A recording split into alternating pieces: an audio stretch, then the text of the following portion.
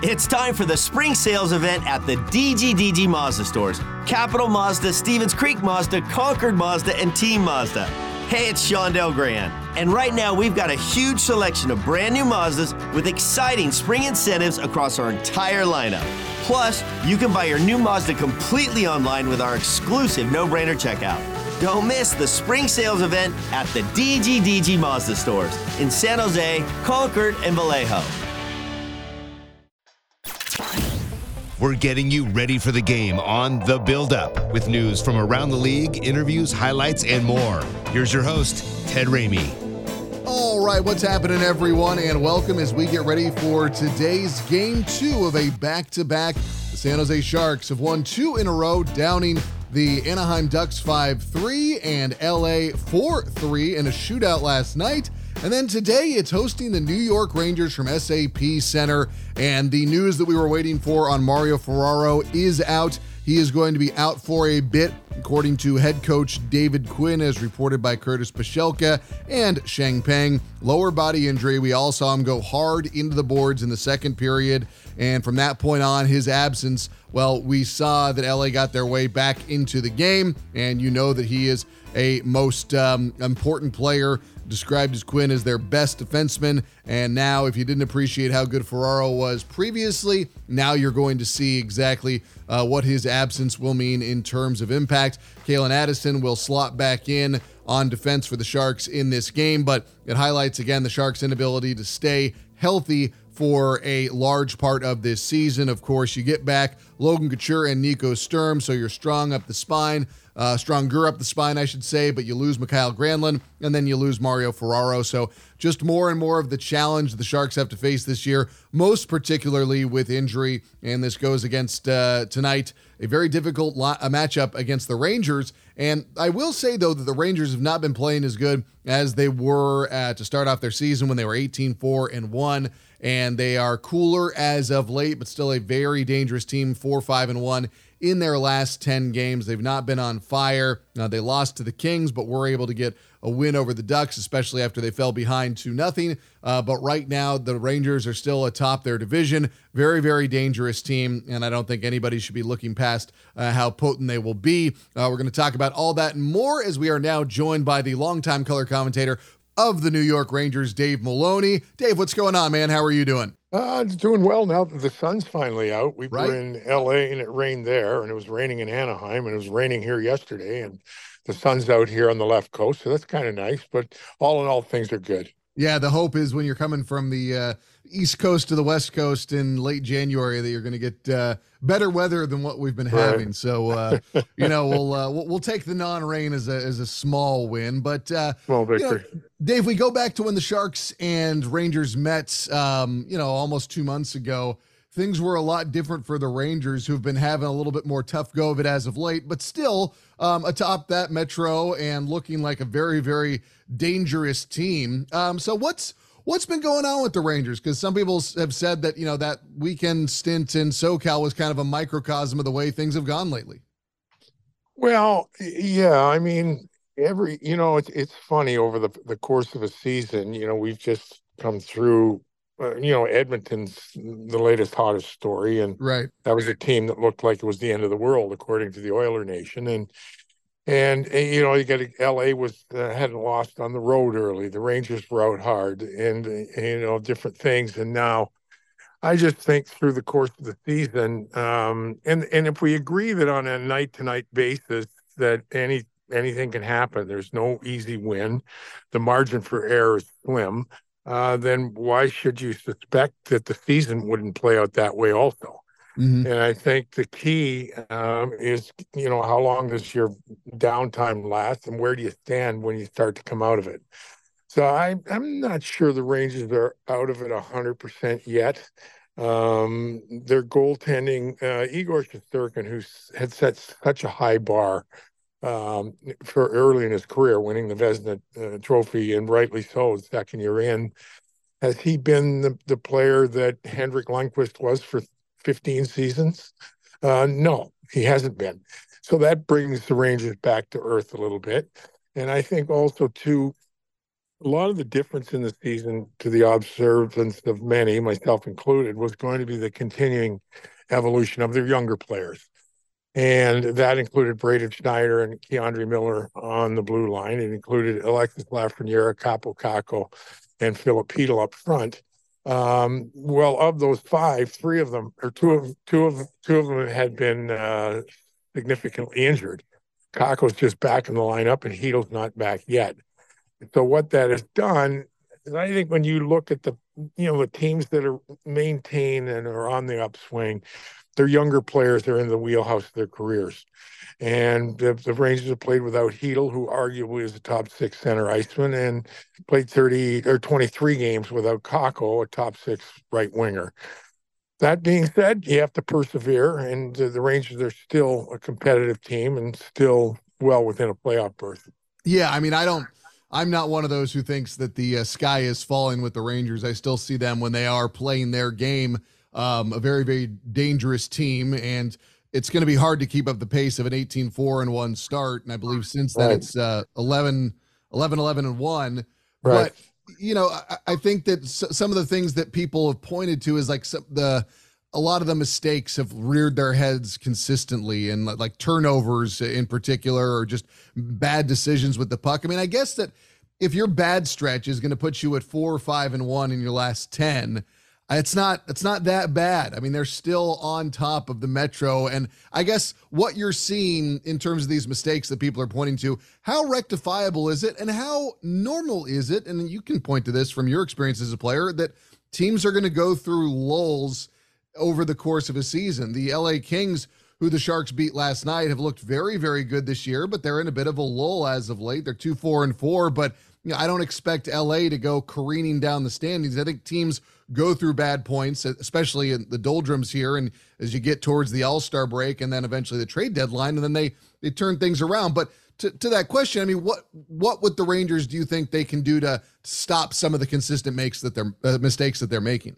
Well, listen, the thing with them, there have been very few games where they haven't been where they've been totally outplayed. They are totally overwhelmed by 60 minutes they put forth. I think that's probably the redeeming quality, is that they have been victimized. I think it's like 18 or 19 times of giving up goals back to back within a minute and 30 seconds that have caused a change in the momentum of a hockey game.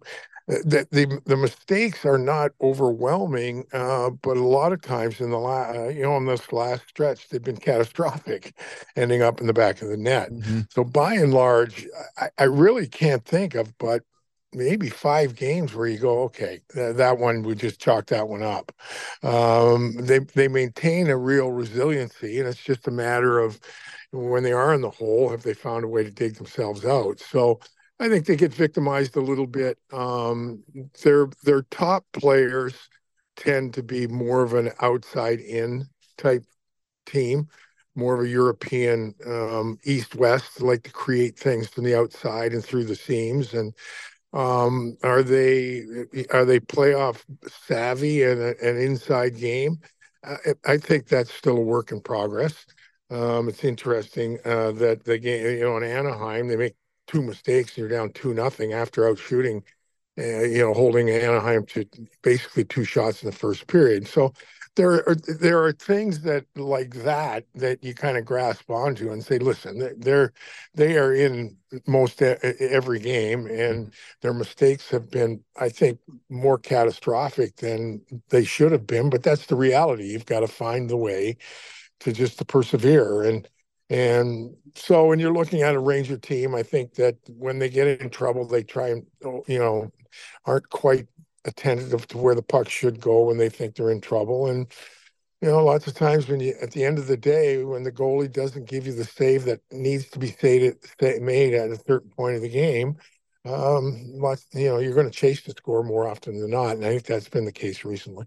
Yeah. And, watching, the way that game played out against the Ducks, and seeing what, Laviolette was doing and shuffling lines. I mean, that's always I mean, people think a lot of the line shuffling is going to happen more with the team like the Sharks, where you're, in more of a search for answers, and there's a lot of injuries that's been going on. But I mean, that's hockey, right? Like different games present differently, and a coach has always got to be able to find things that work. Well, that's been, and to the point we talk about their consistency and their resiliency. Rarely has he had to do that. Rarely. I don't think it's been, other than injuries. The injuries have been to, Adam Foote was out for 10 games. Kakko was out for 21. Mm-hmm. That's basically been it. And there was been really no reason to, press the pen. The defense pairings outside of injuries, Keandre Miller missed 2 games, just he needed to take a breather. Fox, there really hasn't been a reason to press the panic button mid-game. And the other night was one of those few times, and it happened to work. So I just think that really Laviolette and his staff have done a wonderful job of keeping the status quo, keeping the attitude in the right where it's supposed to be. They go period to period, game to game. They quickly became, over time, a little more veteran club. Leadership in Trouba, and there's just a lot of things in place. The question is, at the end of the day, when you match up against the top teams of the league, where do you stand? And I think the Rangers are still maybe a body or two or a year or two away from really, really being a legitimate cup contender. What was your take of the Sharks when they played previously this year? That was kind of the first of a few games there on the East Coast road trip where the Sharks kind of came roaring back, because it was, I believe it was 6-3, and then the Sharks, got 2 late goals to make it interesting. Rangers still held on, but that was kind of the start of a nice little run for the Sharks, where they started fighting back against some really good teams, and then beat the Islanders in overtime, beat the Red Wings in overtime, and then took a point from Vegas before coming home and beating Winnipeg.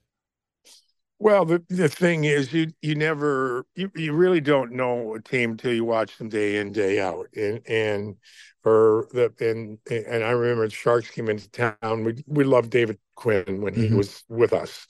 Just a forthright, honest, and a fun guy to be around. And you knew that in the room there might have been, and I think Hurdle had been hurt. He was just coming back into the lineup. So they were getting some players back.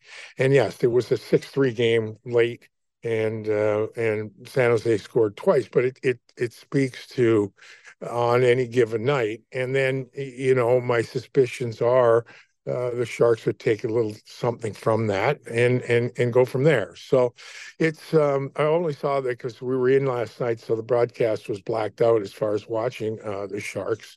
But like I say, I know Couture's back in the lineup. That makes a difference when you get your top players back. So you're going to lose Ferraro, and you're a little bit banged up in the blue line. So, I think in the long run, you can say what you like. Over the course of the season, on any given night, anything can happen. But the better teams do find a way to succeed on any given night. And I think the Rangers are in that position to have to believe that the current state of the relative Sharks franchise and where the Rangers are, the Rangers should believe that they have to find a way to beat a team that's in the rearview mirror. Yeah, no, it's a good point. It'll be fun to watch tonight, because I don't believe in the idea of trap games quite to the same extent that some people would put those out there. But I do think that when you're a team like the Rangers are, or any of the other teams that are sitting atop their divisions, there is a bit of a target. And for teams like the Sharks, and you saw the other day with the Ducks, there can be a lot of that press early on to try and really,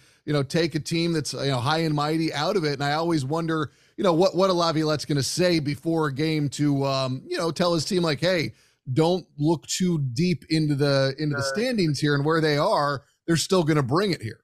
Well, no, listen, at the point, was particularly this Ranger group, Laviolette really doesn't have to say anything.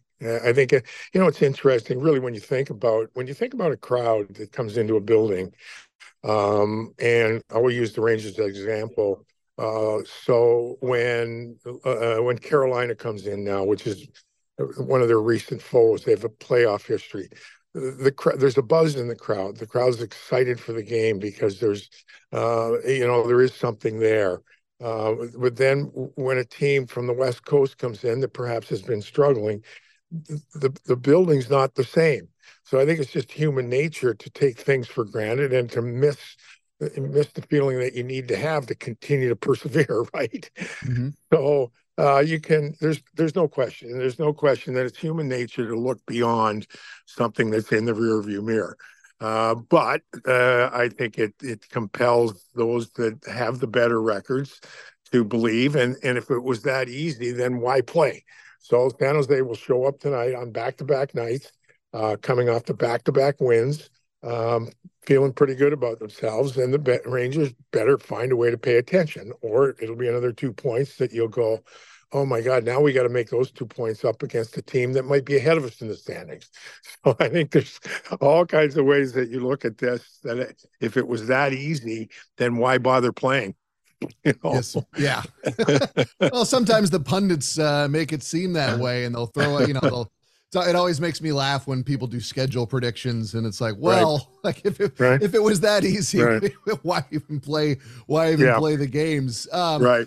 Just wanted to get your opinion because Mario Ferraro, you referenced him being out. Looks like he's going to be out a little while. It's not a very, we assume it's not going to be probably before the break when they say something like that. His name's been bandied about in trade talks, and a little something about being a defenseman in the NHL. What do you see when you watch Mario Ferraro? Because, he's not an eye-popping offensive defenseman like we so often look at in the modern NHL, but, he blocks shots, he does the dirty work, and it's just unfortunate that he's going down because I think he would have loved the challenge for this game. But what do you see when you look at Mario Ferraro? Well, to me, and again, you really don't know a player till you see him game in, game out, and particularly have the luxury of watching him practice and getting to know somebody. But I think you have to be careful, a guy at his stage of his career, to move him or not have him, because then you got to replace him.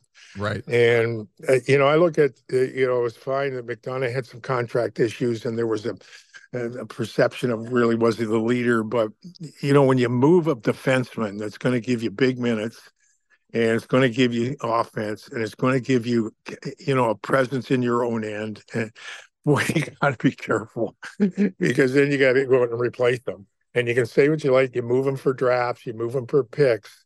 There's no guarantee there. So an established defenseman who's got an offensive upside, who seems to me be a bit of a glue guy back there.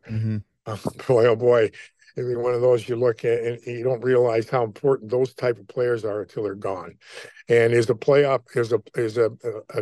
draft pick that might hit it, might not hit it in a 2-year, 3-year, 4-year window. Well, I tell you, you got to be careful. And so I would look at a guy like Ferraro, as he's an important guy that you don't want to look back and say, boy, we have a hard time replacing him. Dave, brilliant stuff as always. I appreciate your time, and I look forward to seeing you at the tank in a few hours, all right? All right, buddy. Thanks for calling. We'll see you in a little bit. Always fun talking with Dave Maloney, the longtime color commentator for the New York Rangers, who joined us here on the Sharks Audio Network. And remember, tonight's game, this will be underway at 7:30 right here on the Sharks Audio Network. Pre-game 7 o'clock with Dan Rusanowski, who will be joined by Brett Hedican on color. And again, 7 o'clock pre-7:30 go time. And also be sure to check out on the Sharks Hockey Digest podcast, Dan and Drew's Morning Skate, as they go out of the news out of Morning Skate, you guessed it, as well as Dan Rusanowski's Teal Report, as the San Jose Sharks get ready to host the Rangers. But looking at this game, the real question is going to be that first period back-to-back for the San Jose Sharks. They're going to be feeling it, and it's really a question of how they manage those early minutes, because we do know that the Rangers can score goals. It's a matter of the Sharks just not letting it happen and trying to keep that game tight. If the Sharks can jump out to an early lead and take control of the game, that would be huge, obviously, but it's a very stark challenge the Sharks have ahead of them going up against this Rangers team. But we are just about all out of time for the San Jose Sharks.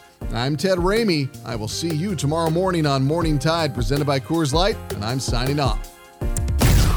This podcast can be found for download under Sharks Hockey Digest on iTunes, Google, and Spotify, and on demand anytime on the Sharks Plus SAP Center app, presented by Western Digital. All music by Yogi Yend.